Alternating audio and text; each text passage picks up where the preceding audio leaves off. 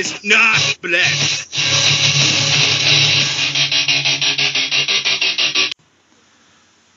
Hey everybody, welcome to the Club Kayfabe podcast. This is episode 127. We're coming at you 11/15/2015, and it is the birthday episode for Chris O'Mealy. So Dan Peck is not even here because we're having more Chris.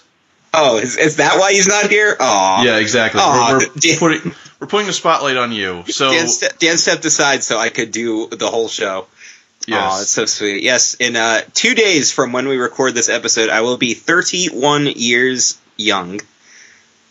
And which is funny because I always feel old because I'm always working with people younger than me or like hanging out with people younger than me. But the two of you are already at this point.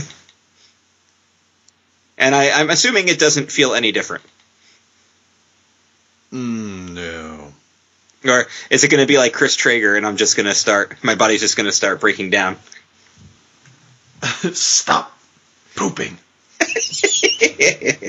Yes. Our old pal Dan Peck is a little under the weather this evening, so he will not be joining us, but it's okay because I have done his duty and tortured myself by finding Facebook comments. Damn right, he's under. Oh, Triple H, why? I'm over the weather. You can't look at that camera. I'm going to look at this one over here. I don't want to look right in it, but... And don't look at those. Triple H looking at the weather. You need to look at those clouds, but not those clouds. You want to speak toward the microphone, but not into it. You don't want to be up here. You want to be back here. But they both sound terrible. We're going to talk about Triple H promo class. Actually, screw it. Let's start with this week's recap with Triple H promo class. Breaking Ground. Are you guys watching Breaking Ground? I know Pat and I are watching Breaking Ground. Yeah. They made the Met this week. It's so good stuff. So first I want to talk about the Tyler Breeze focus because we've already kind of heard this story from that ESPN special where he was on his last legs. His characters weren't getting over, so he completely reinvented himself and got himself over big time. But not everyone's a fan of Tyler Breeze. No, apparently not. Jason Jordan certainly is not. Are those amateur boots, bro? Did you amateur wrestle? Because you shouldn't wear those boots if you didn't amateur wrestle, because they're for amateurs. Oh, that's funny, Jordan. Weren't they chanting Gable the whole time? Like, we want Gable? Oh my god, that was so... It was funny because it was super childish, but it was really funny too. And then later he gets into an argument with Baron Corbin over history of the Alamo.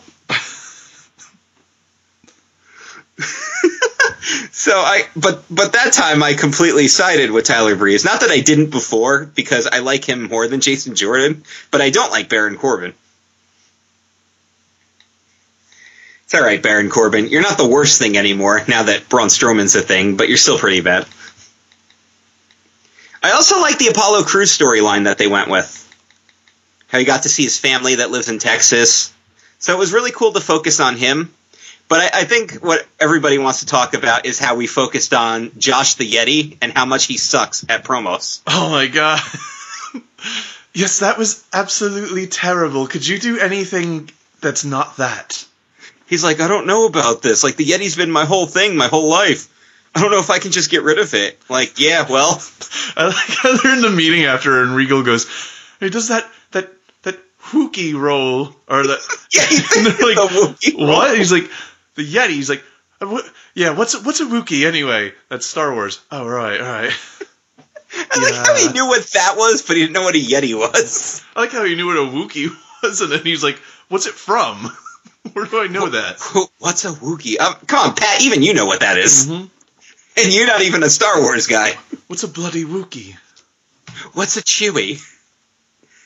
Is he saying that his sandwich is Chewy? No, Mr. Regal, he's not saying that at all.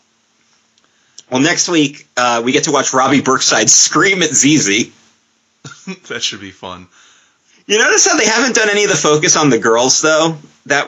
I wonder if that's going to come later, because I know that Sarah and Amanda are both there because they were both in that meeting, along with, like, Patrick and Mata and everybody. So maybe those guys are just getting it, and these guys aren't. Because I feel like they're focusing on ZZ because he's the out of shape guy that they want to bury, but then they're focusing on Josh because he's the big guy that they want to push, and he's sucking. I feel like Tough Enough was kind of, it was just another vehicle, and now Breaking Ground is the continuation of all the same people, except we got some NXT guys too. But I already like Breaking Ground more than Tough Enough. Right. I never had an issue with Tough Enough, but I really didn't like this season's format. I still feel like the Austin season did the best job. But they didn't do that. This one was, I think, the worst one they did since the SmackDown one, yeah, where everyone's on SmackDown. The one thing I will give it, though, is that they had them stay in the Performance Center like a military barrack, as opposed to giving them this nice house. I like that aspect a lot. I think that's the right way to do it. Just, personally. Like, I've heard tons of stories, and you've probably heard them too, Pat, of people who actually stay at those training centers. Yeah. You know what, though? You know what this show is doing for me? It's getting Dana Brooke over with me. I don't hate her. Breaking Ground's making me like Dana Brooke a lot. So, good on them. It's also making me really like Carmella and Big Cass, because they went shopping for cowboy hats, and that was really entertaining. Cowboy Cass. I like how Carmella's like, I really wanted to keep this hat, but Enzo and Cass threw theirs out to the crowd, so I kind of had to do it too. I like that Aztec Theater they were wrestling in. That was a really cool setup for a show. The NXT crew is now traveling outside of the Full Sail Arena. Oh, thanks, Mr. Shatner. All right, let's move on to something bad related to the Performance Center. There is no more Billy Gunn. He has been terminated because he tested positive for some kind of growth hormone for like bodybuilding, and they didn't even know that. Not only did they not know about the hormones, but like they didn't know he was doing this contest. And I think one of the big arguments I saw was like, well, how come he doesn't get a 3-strike policy? And somebody fired back with the statement I agreed with, which was, well, because he's not a contracted wrestler. Right. He's a trainer. Right, and the trainer rules are subject to, I don't even know if they have like a 1-strike rule or anything with trainers, a 0 tolerance. You're more of an employee than you are, than an independent contractor, so... Right, it's like, I mean, it's not like the Bill DeMott situation, but Bill DeMott was just gone, they had to let the heat cool off around him. He might even be back in 6 months, who knows? He could be, yeah. Look at Del Rio. When the heat cooled down from his situation, he came back. He took the year off to do Lucha Underground, and then he was back. You know who else is getting really over on Breaking Ground? A-Train. Oh yeah, he's really like it's cool that he stepped into that role. Because now he's like one of my favorite people in wrestling ever. And when he used to actually wrestle as A-Train, I couldn't stand watching him. But now I watch him, and I'm like, man, this guy's awesome. He gets it.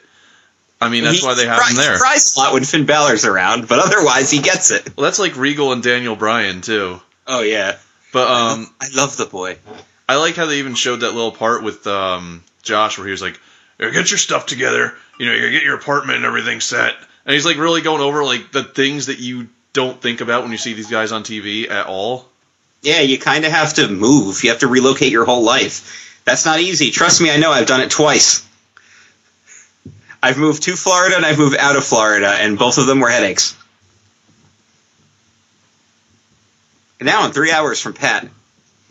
Oh, yeah. Oh, I am. Just saying. All right. I guess we can talk about something good. Should we discuss something good? Yeah, let's discuss something good. All right. Let's talk about this world title tournament that they're doing. They did Raw, they did SmackDown to separate out all the opening matches. Obviously, you have Roman Reigns and Dean Ambrose advancing, which is the obvious factors here. But I know you saw a really good match on SmackDown that you said the crowd was not over for, even though they could have piped in chants for them. Well, and that's where I wonder, like, did they edit the crowd? Because some of these matches were weird. Some were heel versus heel, and some were face versus face. Most notably, they did Stardust and Del Rio. But the one I want to talk about is Ryback and Kalisto, and they did an excellent David versus Goliath match, and it really harkened back to Rey Mysterio. In fact, I almost called him Mysterio by accident. Kalisto went over too.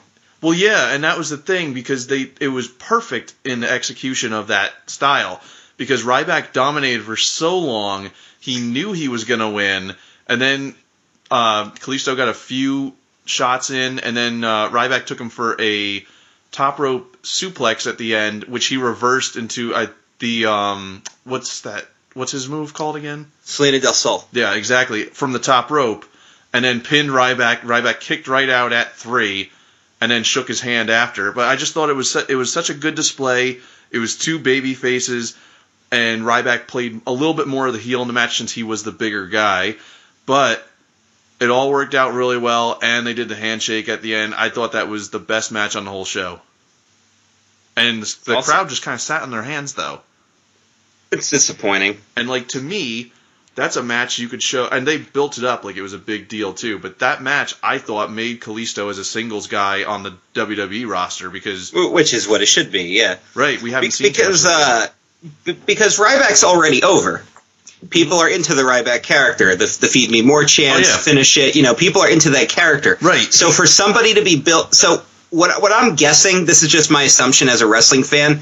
When people saw Ryback versus Kalisto, everyone assumed it was going to just be a Ryback crush, which is why Titus was in the tournament, which is why Breeze was in the tournament.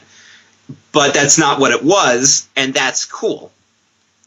Right. And I think that's the right way to go with it. Yeah, and I agree with you in that fact. He's totally over enough where a loss like that isn't going to hurt him. It's actually going to help make the other guy, and he can recover and he could work with pretty much anyone on the roster with how over he is. So it doesn't really matter. Ryback's not losing a step over this.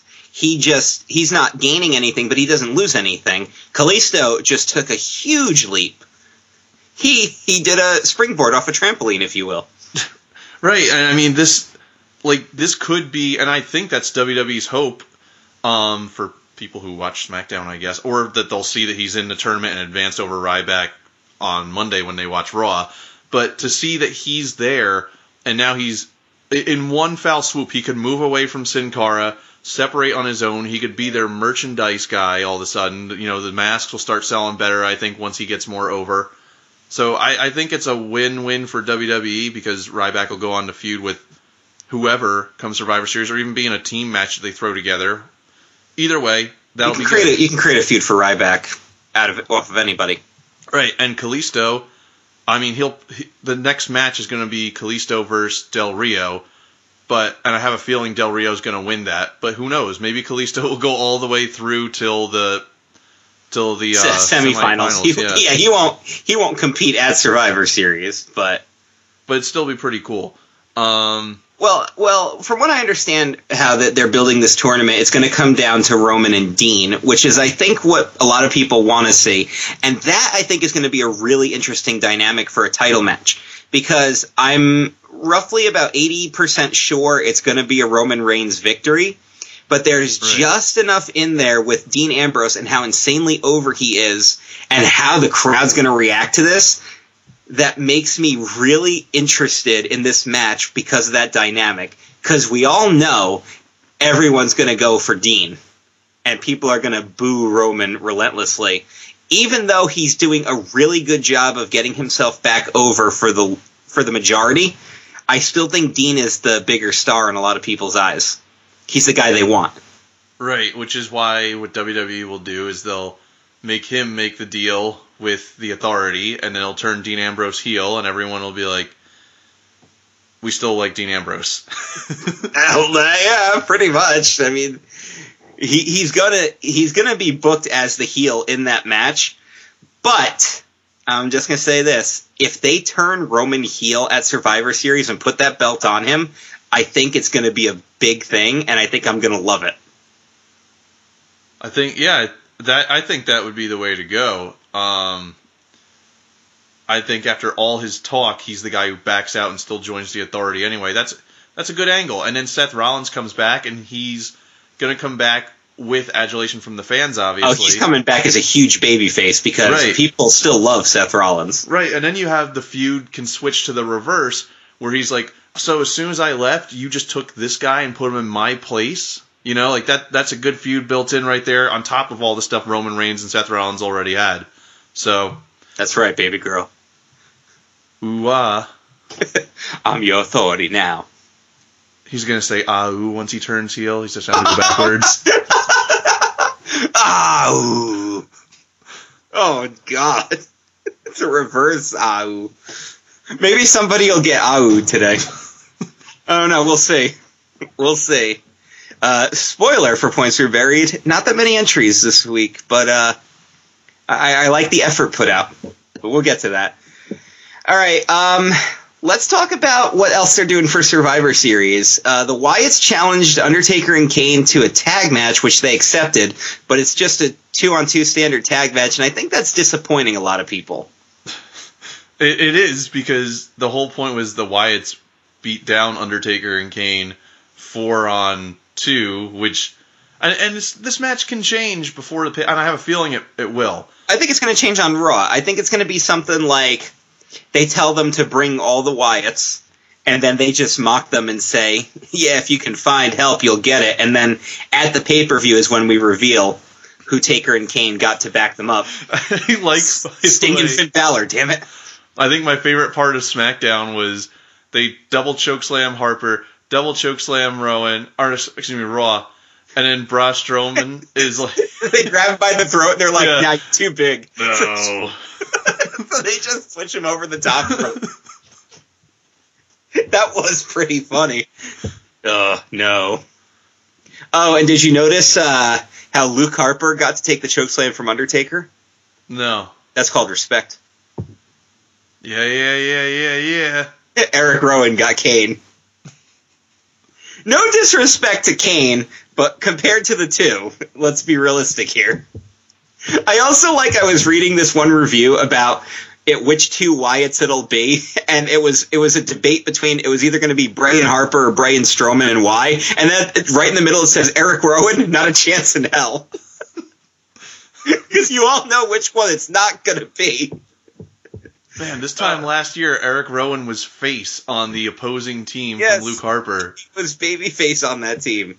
He was a Vintner winner, right? That's when he debuted his weird sheep herder theme. That it's not bad, but it didn't get a reaction because No one knew who it was. Yeah, because debuting a new theme on a pay-per-view is a horrible idea. Wade Barrett, when he came out at the Rumble that year with his next new theme and no one reacted. Whoops. Yeah, so, see, these guys, anyone with Bray Wyatt, Luke Harper, I think, he's already established he's former Intercontinental Champion already. But anybody with Bray Wyatt right now is so lucky, because with how good he is, if you just have a beard and you look like you came out of the woods, you're good to go. Because as long as you look intimidating, you could just be a Wyatt. It's fine. As long as Bray's there to talk for you and lets you say 2 words afterwards, you're all good.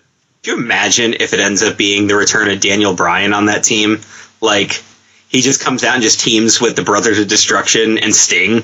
Oh, I thought you were going to say how crazy he's over Bray's with partner, that thing. because he was a Wyatt at one point. No, I don't think they're going to make that. I don't think they're going to screw themselves over that badly. They ended that storyline because of how much it wasn't working. He talks about it in his book. He's like, that was supposed to go a lot longer, but the fans were so pissed off I turned heel that they just said, all right, screw it, we can't do this any longer. Yeah, it was Too bad, too bad they didn't use that same mindset for that Royal Rumble, but but they had such a good match at the Royal Rumble. Yeah, they did. Oh, they had a great match. Hey, speaking of guys who are never going to have matches again, Stone Cold Steve Austin has once again stated, no, I'm never going to wrestle again. He still loves wrestling. He still loves what everybody does. He's got his favorites and everything, but he simply says there's no need for him to ever wrestle again. And I do agree with this. You know, there's a part of me that would love to see another Austin match, but there's another part of me that's like, you know what? Good for him. He's not putting his body on the line for no reason. He doesn't need another match.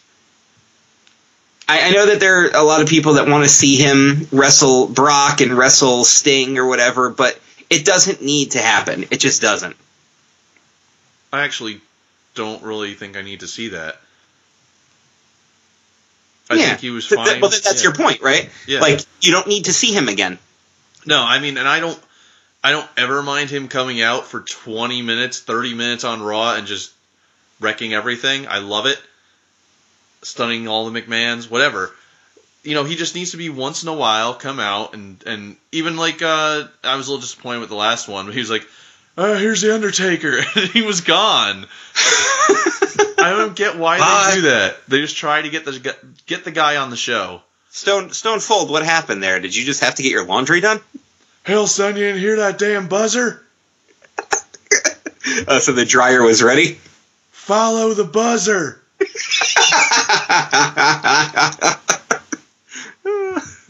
All right, thanks, Stone Cold. Ric Flair has a great idea how to get Cesaro over. He wants to be his manager. What? How is that? Okay. I don't necessarily disagree that would help, but I don't really know how it would work. Is he gonna do it like Batista style, where he's just like gawking at how strong he is? Well, I know he does the Jason Statham thing in a suit, and I could see that working with Flair. But that's just basically, I think you're basically back to the same point. That is Batista, because Batista was Evolution in the suit, and then, oh, Dave, look at you, you're so strong. Oh, look at that swing. Woo, look at him swing. Woo. Woo, spin around, woo. You know what I would laugh hysterically at, though? If Cesaro did a swing to somebody and Flair was twirling on the outside mimicking him, and then after Cesaro was done swinging, Flair took that classic Flair face bump. Yeah. Yeah, Flair that flop. would be phenomenal. That might be my favorite thing that would have happened in wrestling in like the last 10 years, easily. Somebody book that. Whoever spies and listens to this show, can you please book that? You don't even have to give us credit. Not that you do anyway. Just do it. I also feel like I don't need to see Ric Flair on TV. Once in a while is fine. Yeah, once in a while is great. But too much would just be a bad thing. Well, here's something else good that happened this weekend. The slowest walk to the aisle ever happened. Randy Orton got married.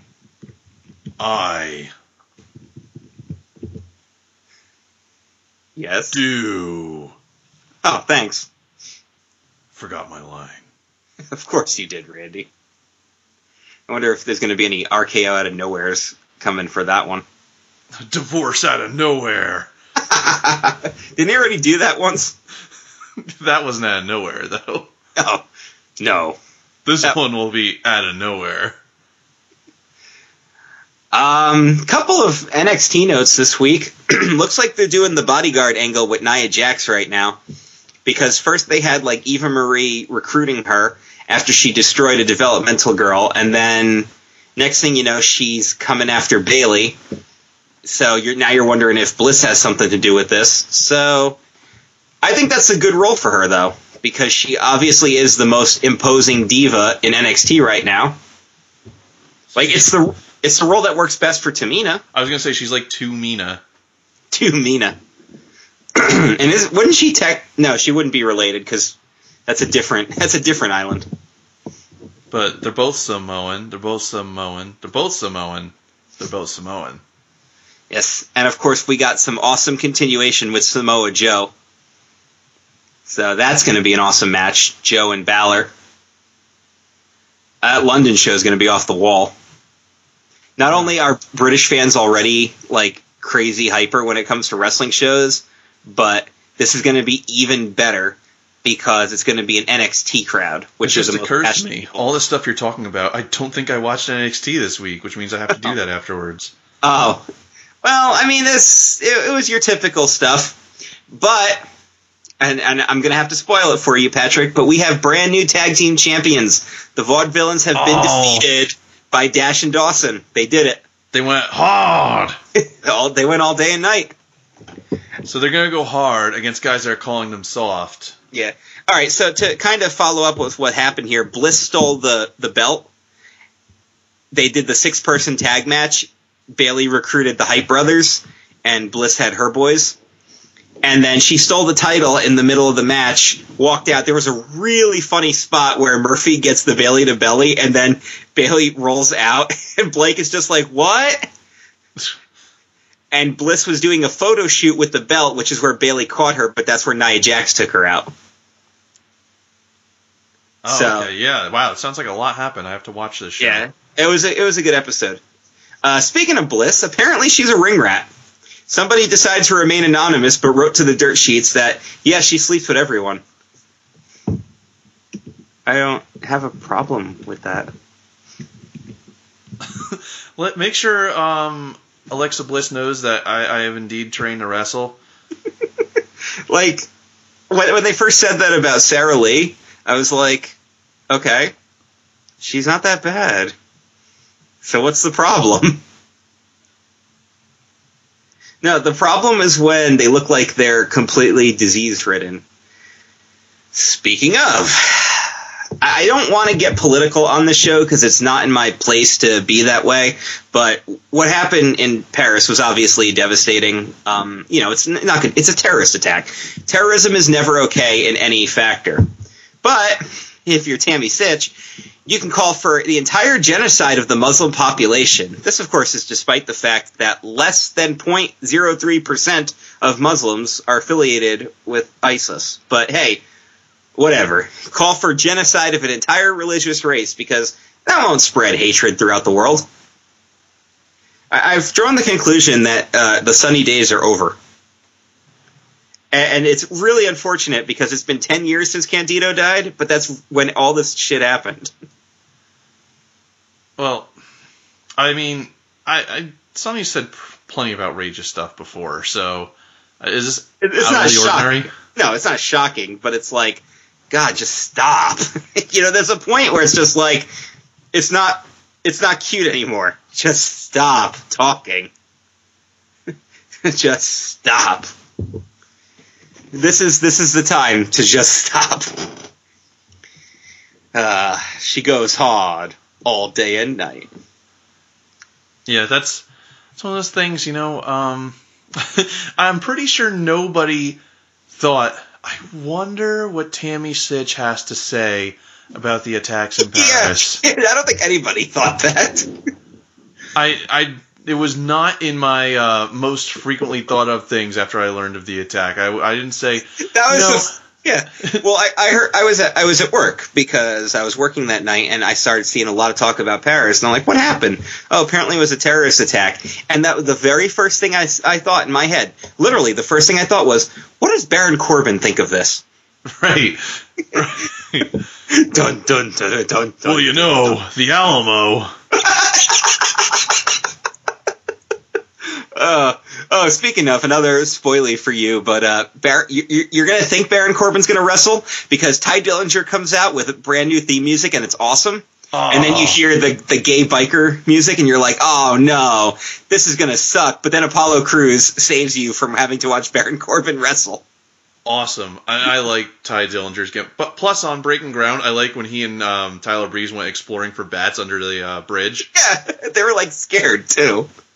This is the real deal down here. Like, they're just bats. This isn't training to be a WWE superstar. This is searching for vampire bats. Yes. Why don't you guys go walk through Patterson, New Jersey after dark? Trust me, you'll be welcoming the vampire bats. Well, if any of you guys... You know what vampire bats like to do? Suck it. Thanks. Yes. Yeah, They'll be here all week. They'll be here all week, guys. Hey, Sean, Mr. Fuji's over there. That stuff was funny, though, when he wanted to make a lewd joke, but he needed to get rid of Christian Sean. Yep. That was funny. And still, even though I really hated the new DX, the stand thing was the funniest thing I've seen in a long time. I like the new DX because I thought they were so good at getting Shawn to do something still usually funnier than what Triple H was doing to get him off camera. Yeah, get that damn DX. All right. If any of you guys are waiting to see CM Punk have a fight, Dana White says it's going to happen before summer. But he's in no rush because he has said, look, the guy wants to fight. He's training. He's taking his time. Let him do it. Let him fight when he's ready. Which I actually think is the right attitude. Why push him into... Because if they push him into the octagon before he's ready, then and he loses, and everyone's going to be like, oh, knew he couldn't make it. If you're going to be a critic about Ultimate Fighting, at least wait for the guy to be confident in what he's going to do, and then you can judge him after he has his first fight.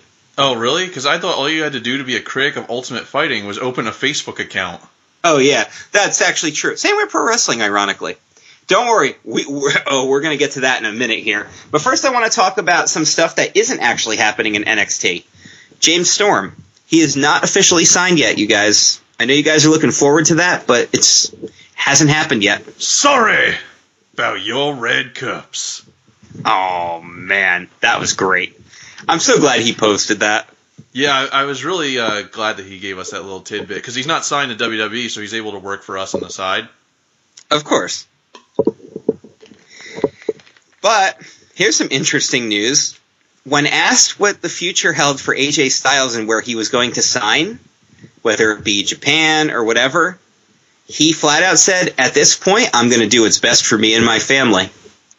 That's a good way of dodging the question. And the last time somebody dodged the question like that, Samoa Joe, guess where they ended up?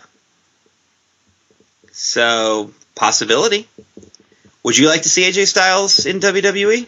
Absolutely. There's guys I definitely want to see him work with there. That either he's worked with on the Indies or just talents that he's been in TNA mostly for while these other guys are coming up. There's a lot of match possibilities. Right. Well, this is the way I look at it. The smartest thing WWE can do right now when it comes to their indie fan crowd, which they're acknowledging more so than ever, if Daniel Bryan truly is hurt to the point where they don't want him to wrestle again, they need to fill that void, and that's the best way to do it. Bring in other guys that people are already familiar with, who they love, who can have excellent matches with anybody, and push them. That is what they need to do. And it really feels like that's what they're doing. It's kind of interesting, too, because when you look back at it, I know I've said this before about Punk, but I feel maybe Punk and Daniel Bryan, when we look back on their careers, they really kind of kept that, they kicked the door open to the point now where, unfortunately, Daniel Bryan is not going to be allowed to compete in WWE until further notice, if ever, and they pissed off Punk so much that he left, but look at how many talents world-class talents they brought in since then. I mean, these two guys kicked down the door. Yeah. They really did. And unfortunately, they had to suffer through a time where guys who shouldn't be at the top were still at the top, but now WWE is... Punk came in at the wrong time. Punk should have come in 2 or 3 years later. Right. I mean, I'm glad he was there for that because it was all starting, but yeah, towards the end of his career, yeah, it was at a fever pitch of all these new guys coming in. Right. Well, you know what, though? I think that the Punk timeline has done more good now for guys in the future than it ever did. So people can still be critical of Punk all they want, but if you're going to be that guy, who is just... Don't listen to this show, because I'm going to talk about Punk all the time. Right. But if you're going to be that guy and you're just going to criticize CM Punk all the time... He's a quitter. Yeah, for everything, but you're still going to root for all these guys that are coming up, then you owe him a thank you, because a lot of what's happening is being done despite him. But it's a good thing. But it's also, I mean, look at the talent that came up around the same time as he did or beforehand. It was all these green guys who they would train in their development who never had any experience anywhere else. And they just picked the guys that looked good, that they wanted, and yeah. We had guys that nobody remembers. We had a whole generation of people who just never lived up to a potential they could have had. Because they weren't seasoned. Yeah, it's just, just one of those things, man. But that's how people are. We're gonna close out with kind of an ugly thing because, it's never good to lose another legend, and this year's been bad for legends. Nick Bockwinkel passed away. Cauliflower Ear Club was actually the one that broke the news. Unfortunately, I wasn't really an AWA guy, so I don't have a lot of fond memories of Nick Bockwinkel. I just know what a legend he was and what an impact he was. So I know what a big deal this is.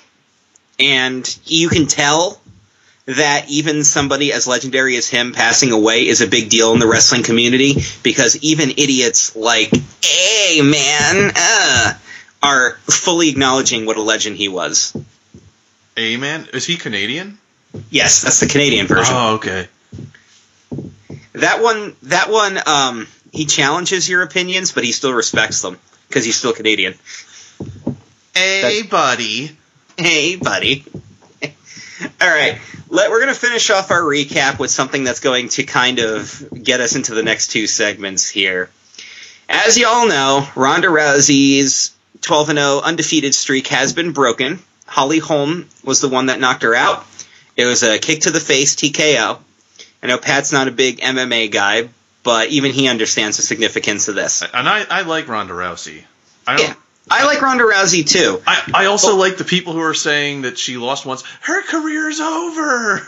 Yeah. What? I just watched Expendables 3 last week, and she's in that movie. She's a superstar. Yeah. No, here's the thing. This is actually the best thing that could have happened, because a rematch between her and Holly Holm is going to draw double what this match did. Like, right. It really is going to draw huge numbers. And the critics about this have been ridiculous.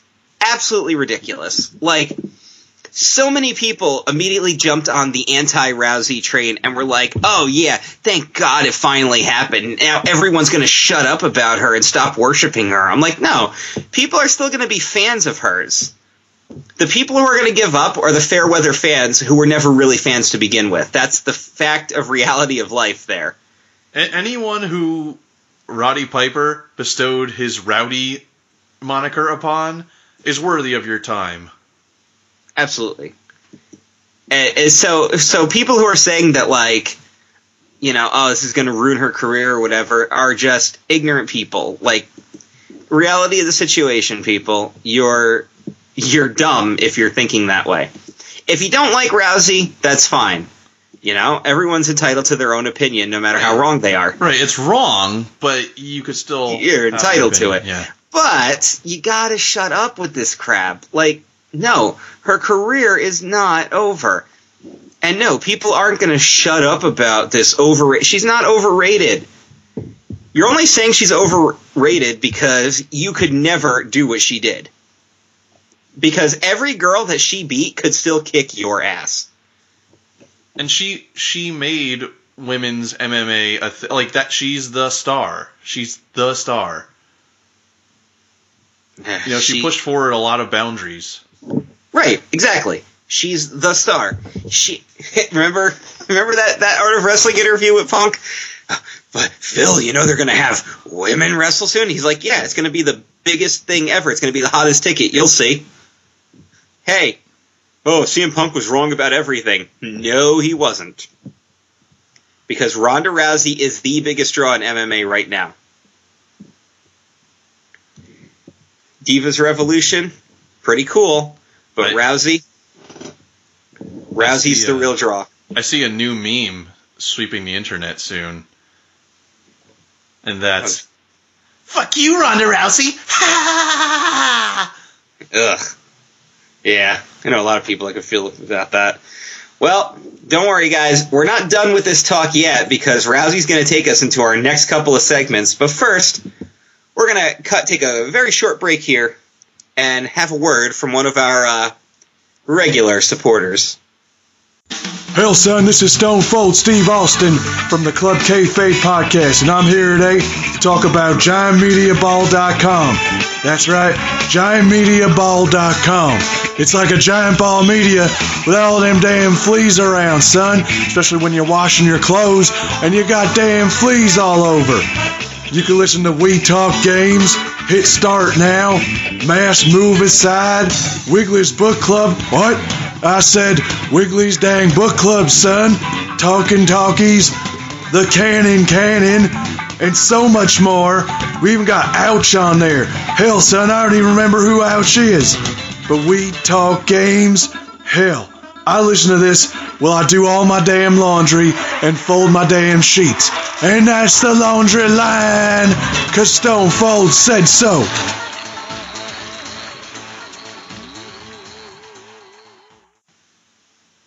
And we're back. Oh, thank you for that. All right. For this week's Troll Truth, we turn to our old pal, the Heyman, because who else could it possibly be? Now, earlier we talked about Rousey, and before that we talked a little bit about the Paris thing. Well, Heyman believes these two events are connected. Oh my God. Friday was a very sad day in human history. Yesterday, however, was not. Ronda Rousey is 12-1. The world is a slightly better place than it was before. I reiterate.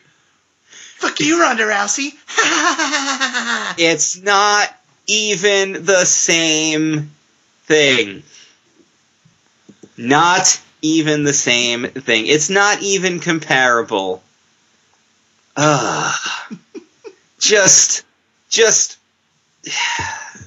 like this is someone who has no gauge, no barometer for the extermination of human lives versus losing a title belt. Oh, he probably went nuts over the Tammy Stitch comment. He's probably like, oh, yes, eliminate it, because it's religious, and it's religion that caused the problem. No, it's a secular religious group that makes up less than 1% of the entire religious population that's taking things to the extreme. God. Do your facts, people. Fact check. But no, we gotta spread hate. We gotta spread hate. Yes. Well, this young man has a lot of problems anyway. Well, we knew that. But that might not be the worst thing that's happened. Because apparently Fallout 4 is too hard for him. Is he having trouble switching discs? And because the game is hard, it is therefore broken. It is not his fault at all that he can't beat this game. This is not new news. Every time he is bad at a game, even before games had glitches that could be updated, he would always complain about glitches when he sucked at a game. If a boss beat him on the first try, it wasn't because he hasn't figured out a pattern yet. It was because the game was glitched. Yes. Also, he gave the Angry Video Game Nerd Adventures a 0 out of 10 because of how incredibly annoying and difficult and impossible it was. Isn't that the point of the game? Yeah, it's really hard, but it's so fun. Like, yeah, I've definitely logged in like 27 lives on one level before. And that was before the boss fight, but I kept pushing it because I was determined to beat it. And if you get the patterns down and you stick at it, you can actually beat that game. But I mean, I don't know, but isn't the game supposed to be satirical to the point where he does these oh my reviews God, of it's like you get it, Pat. Right. He does reviews of all these terrible games that are impossible, or like Ninja Turtles, where it's just living have you seen his Super Pitfall episode? Probably. I think I've seen most of it. Because he talks about how the very first ladder you find in the game drops you directly into a pit. Yeah. Like, if you climb down that ladder, you just fall to a pit and die. And he's like, that's ridiculous. I can't believe they put that there. Why would you even do that? Let's make the pit harder. Let's have spikes coming from the side and, fire sharks and upside-down volcanoes and all this other stuff. Well, in the Dungeons and Dickholes level, the very first ladder you come to, if you go down it, drops you into a pit filled with all those traps. Yes, the game is specifically designed to be that way, but it is also designed in total fairness of the challenge because the controls are 100% fluent, and you can plug in a game controller and play, and man, does that help. The game is fun. The boss battles are fun, and they're hilarious, too. In fact, you fight Jason and Freddy in the haunted house level, and he keeps calling him Bimmy. Bimmy, no! And it's just the Freddy hand from the Nightmare on Elm Street game, and then Jason just running back and forth with a chainsaw. It's awesome. It's so funny. Yeah, I mean, the game is really, really hard and ridiculous at some points, and it can be very frustrating, but stick with it. But that's the thing. No. He reviewed impossible Nintendo games. That's... Oh. But if the game is too easy, then it wasn't worth it, and then he just rips that apart too. So I just don't get what he wants. Something middle of the road and boring. Maybe he should just design his own game. That would take... That would require work and Yeah. effort. I can't do that. I can't get Disc 2 to load. Stop turning off your system. God, that's still one of my favorite stories. How is one man that stupid? Like, How did you get all the way to the Xbox 360? How did you ever play Resident Evil 2? Yeah. Huh. I bet he hated the controls in the first Resident Evil. These controls are terrible. This game was made so poorly. Well, they improved upon it. Well, it's not even worth playing the first one. Well, the first one was revolutionary. No, it's not even worth it. All right. You know it's not worth it? This conversation. I think that's true, actually. I think he pretends the series starts at 2. Yes. And then he skipped 4, which was revolutionary to the entire series. But the thing that made me laugh the hardest about the Fallout rant was his complaint was because something about the healing. Yeah, he died in an intense firefight because he couldn't get his healing back. And he's like, no, it's completely ridiculous that the healing takes so long. When Link walks into a magic potion, time stops while his health refills. When Mario grabs a mushroom, it doesn't cause him to slowly grow for a period of a minute and a half. But isn't Fallout supposed to be like a sim, like a true-to-life sim? So, guess what? Mario? Sonic the Not true to Hedgehog? life! What was the other one? Zelda? Not true to life. But my favorite thing about it was Matthew Anderson's response to me. He's like, I'm going to get him to play Dark Souls 2. I'm like, that's just mean. Do it. Please do it. Because he'll never be able to do anything with that game. That's for a true gamer. Of which I am. No, you're not. You're really not. Guess what? I don't have the time for Fallout 4, so instead of getting frustrated by playing it, I'm just not going to. Just not going to. No disrespect to anyone who likes Fallout 4 and that's your thing. Just, I hate when people pick up a game just because everyone else is buying it and then they get it and then they complain that it's broken because it's just not a game they like or a style of play they like. And that seems to be what he would do. He would buy a popular game or a game because someone else said, hey, this is good. And he got it and he would just complain about it. Then he should just stick to his Batman games. Which also suck when there's not enough Robin in them. I bought this Batman game and there's not enough Nightwing. Terrible. 2 out of 10. Maybe you should buy a Nightwing game. Yeah, why don't you try playing a Nightwing game? They don't make any. One of these days I'm going to have to find the video game he designed. It was him and all of his friends being taken into the TV and through all the worlds where, like, everybody was dead except for the characters he liked. Like, he would be in the Ninja Turtle world, and the only turtle alive was, like, Michelangelo. And then it was, and these people were here, too. And then we had to do all this stuff and kill this person. Like, and this Dragon Ball Z character, and then we had the same... Yeah, that was another one. Yeah. That was his entire concept for a video game.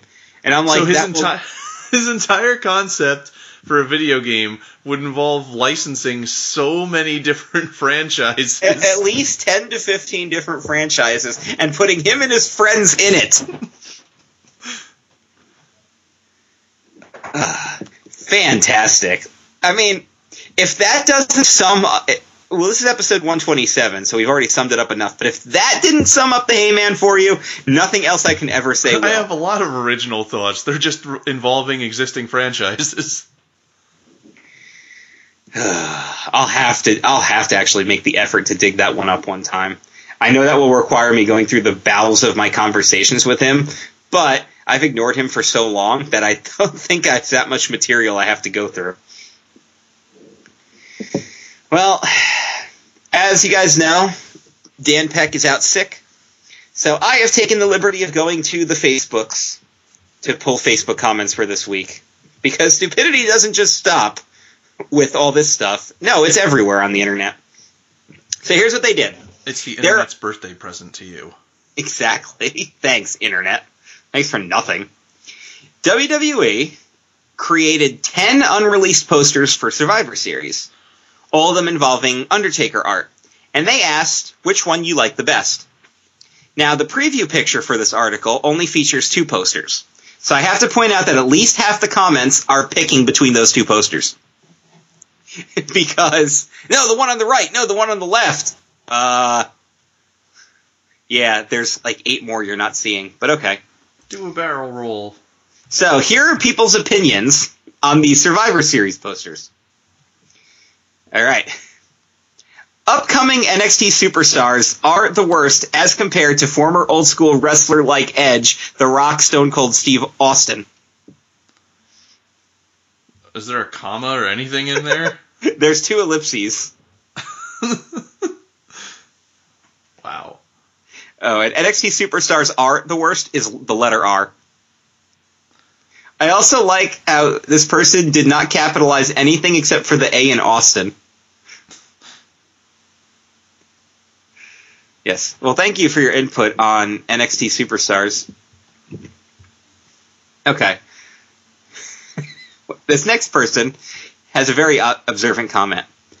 Well, if you absolutely must use The Undertaker, then I choose the one on the right. But if Roman Reigns wins the title, it's going to suck watching. Maybe have him win and have Sheamus come and kick him in the face and cash in Money in the Bank, even though I hate Sheamus too. So how does that help? I hate this guy, and I also hate this guy. I didn't really think this through. Why is this PPV still called Survivor Series when there is not going to be a Survivor Series match? Because there's a Survivor Series tournament in which the survivor will be the new WWE champion. We also haven't finished booking yet. Oh, and then the response to this was like, it's like having the Royal Rumble without the Royal Rumble. No, it's really not. Survivor Series has happened before. It's happened twice without actual Survivor Series traditional matches. But the Royal Rumble has not happened without a Royal Rumble. Yes. One of them was 02 with the Elimination Chamber, and the other one was 98, which was so good because it was jam-packed with Attitude Era goodness that nobody cared. But apparently people care. All right. The Undertaker needs to grow his hair furthermore in order to get match. I think looks awesome, especially right one. It's dark and satanic.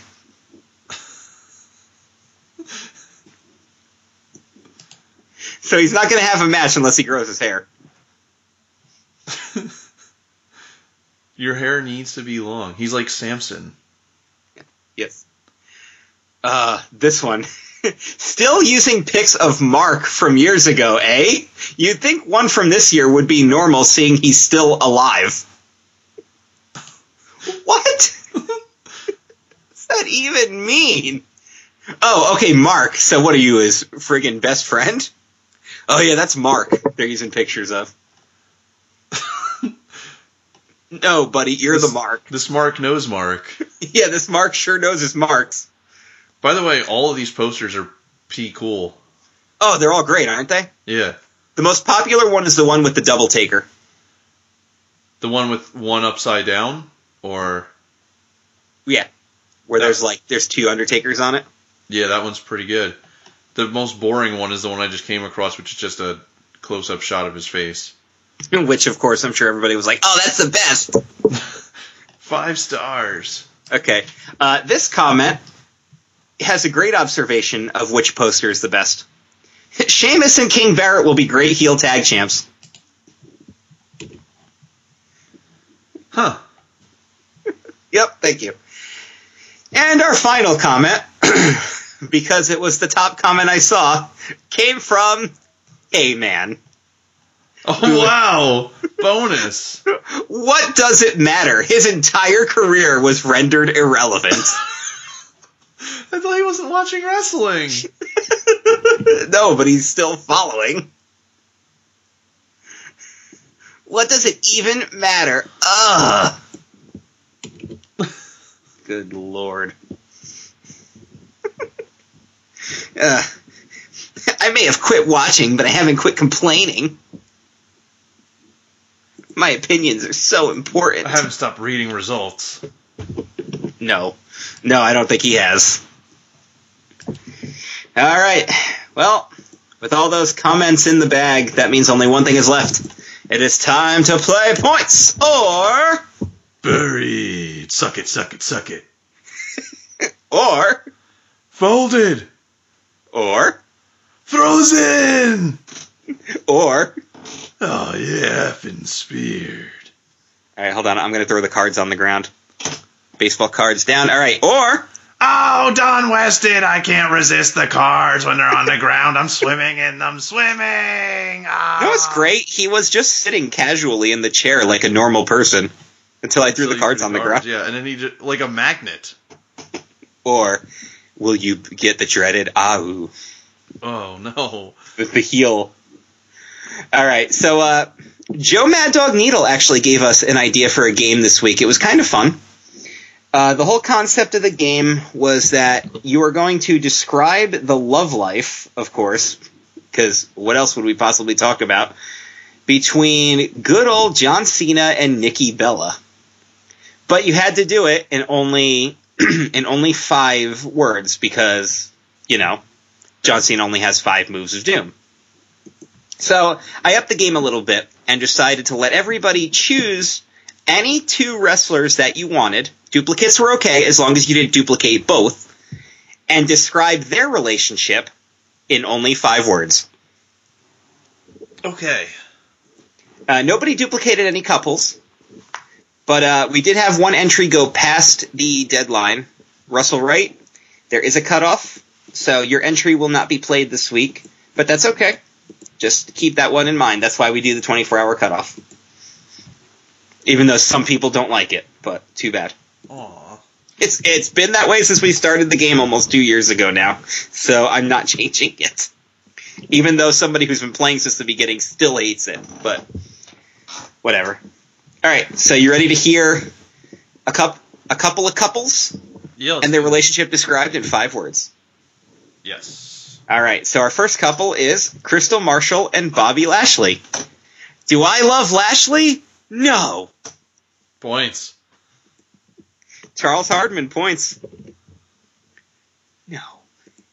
I have nothing to say. Oh, thanks, Bobby. Best promo ever. Oh, you bastard. Bastard. All right. Next, of course, is Chris and Nancy Benoit. Like beating a dead horse. Oh, my God.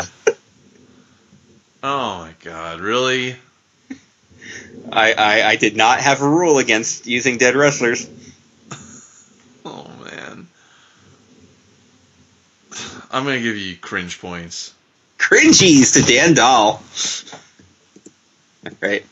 Next is Mark Henry and Mae Young. Ow, my hip popped again. Ew. That has to get cringe points, too. Yep. Cringies to John Salinas. Right.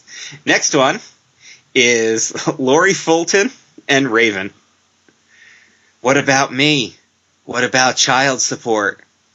Aw. Points. Now, all right, now I got to point this out, and I'm going to let you make the judge. This was not 5 words. There were 7 words. But because a couple of the words repeated, there's technically still only 5 words being used. Yes. Yes, so I'm going to count it. All right, Matt Hardman, you get points. So you need to thank Dan Dahl for that one, because Dan Dahl's the one who pointed that out, and it's why I acknowledged it. All right. This next relationship is between Pat Patterson and Darren Young. Of course it is. Mr. No Nights Off 2. Oh, God. Points. Oh. All right, Joe Mad Dog Cringies. Needle. Joe Mad Dog Needle, 150 on your own game. Good job. God. All right. Pat, are you familiar with George of the Jungle by any chance? I am. Okay, so you'll understand why I sing this next part. The relationship is between Macho Man and Miss Elizabeth. Oh, no. Watch out for that tree. Oh. Oh. Double cringies and points. Oh, damn. 200 points to Don Mario. Damn. All right. Well, speaking with Miss Elizabeth, this one's with Lex Luger. Oh, God. Operator, do you know CPR? Oh. Oh, God. Oh, God.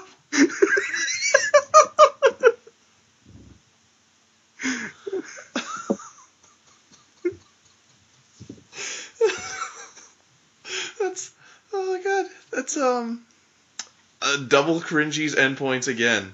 200 points to Mike Simsack. Wow. We might not have gotten a lot of entries for this game, but... Remember, hey, it's Lex Luger.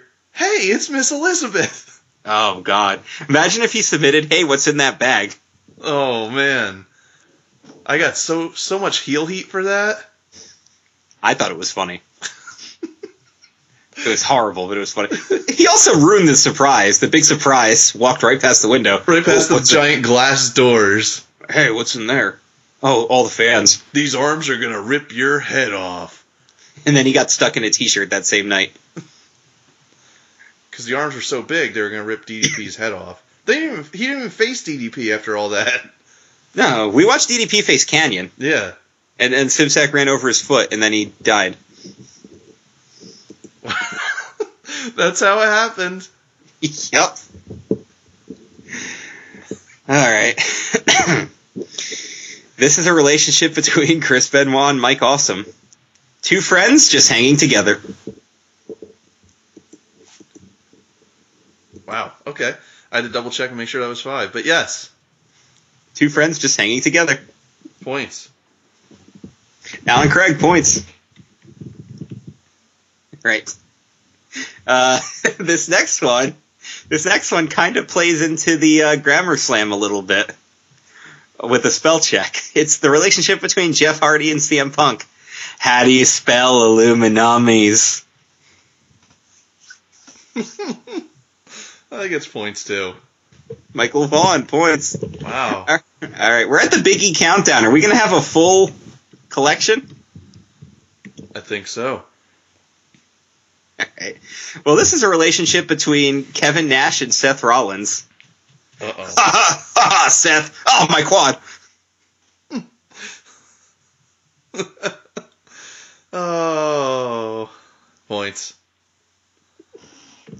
Points to Taylor Chadwick. Alright, this is between The Miz and his emotionally unavailable father. Never gonna give you up. Let's give that points. Glenn Kukin, points. Oh man, bringing back references that we don't make anywhere near enough. Well, here's a reference that we are making again. It's James Storm talking to Martha Hart. Sorry about your damn luck. Oh, I thought you were going to say sorry. Oh my god. Oh, that condolence service. Man. Oh, that gets double cringies and points as well. Oh man, 200 to Chev. I apologize for not updating this board. I'm going to have to do that this week because I'm way behind, and I don't even know if Chev has overtaken Ellis yet. Ellis on his honeymoon right now, so he didn't even submit one. So this could be Chev's comeback here.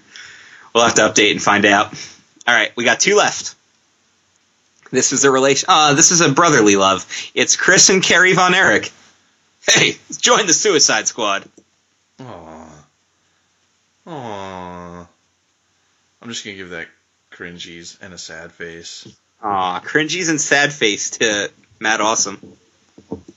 And then our final entry doesn't actually have a second person. It's just one person. It's Diana Hart going, "What's in this orange juice?"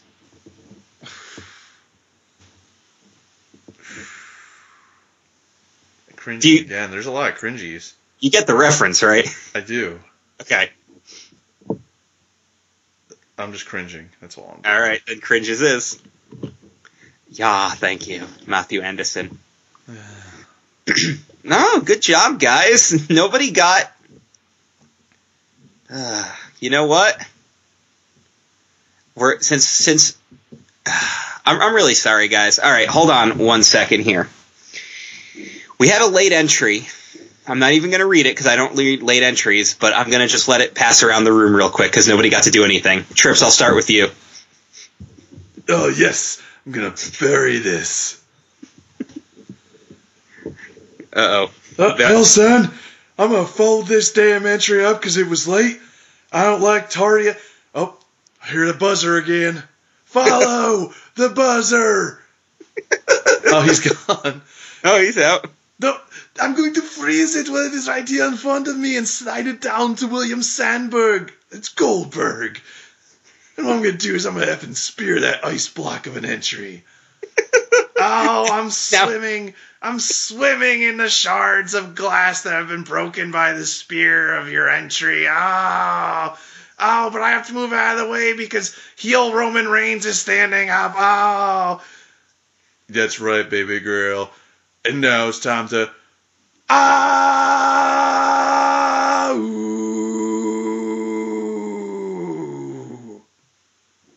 Wow.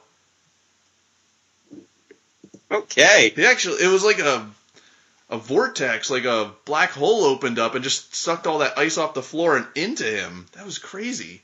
He went backwards. Whew. At least there's no mess. Yeah. Well, you know what? Hey.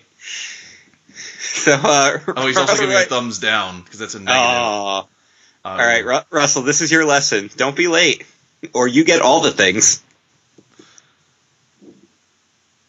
And I mean all the things. I have an easy winner this week. Oh, yeah? Yeah. Which one? It's Mike Simsack. All right, then. Operator, you know CPR? Damn. All right, Mike, good job, man. 250 points. That's crazy. That's cray-cray. Well, that does it for this week, guys. Thank you for the birthday edition. Thank you, Dan, for giving me all the airtime. You know, except for those parts I had to share it with Pat. But if I did this by myself, that would be terrible because... You needed a birthday host. I was the master of celebrations, as it were. Ah, yes. Didn't we do something similar for your birthday? I don't know. Did we? I don't even remember. Yeah, well, it was a while ago. Well, that's because your birthday always happens around WrestleMania hype time. So we're too busy talking about Birthday that. Mania. Yeah. We're too busy talking about what they're doing wrong. Even though 31 was pretty kick-ass. Birthday Mania 30 was one of the least fun WrestleManias. Even though it was still a good WrestleMania, but you were not in a fun environment. And it was also an excellent story in retrospect. Yes, but you were not in the best situation at the time. However, the one part about that I will never forget is your brother's comment to Shin about Taker's streak. You were saying? There are so many things I will not forget about that night. Oh, I know. You really screwed the pooch that night. I did indeed. Well, I'm not going to let you screw the pooch on my birthday, so I'm going to have to call the cops now. Uh-oh. Uh-oh, indeed. Here they come. Bye, everybody. Yeah. See you guys. We out. Kindergarten.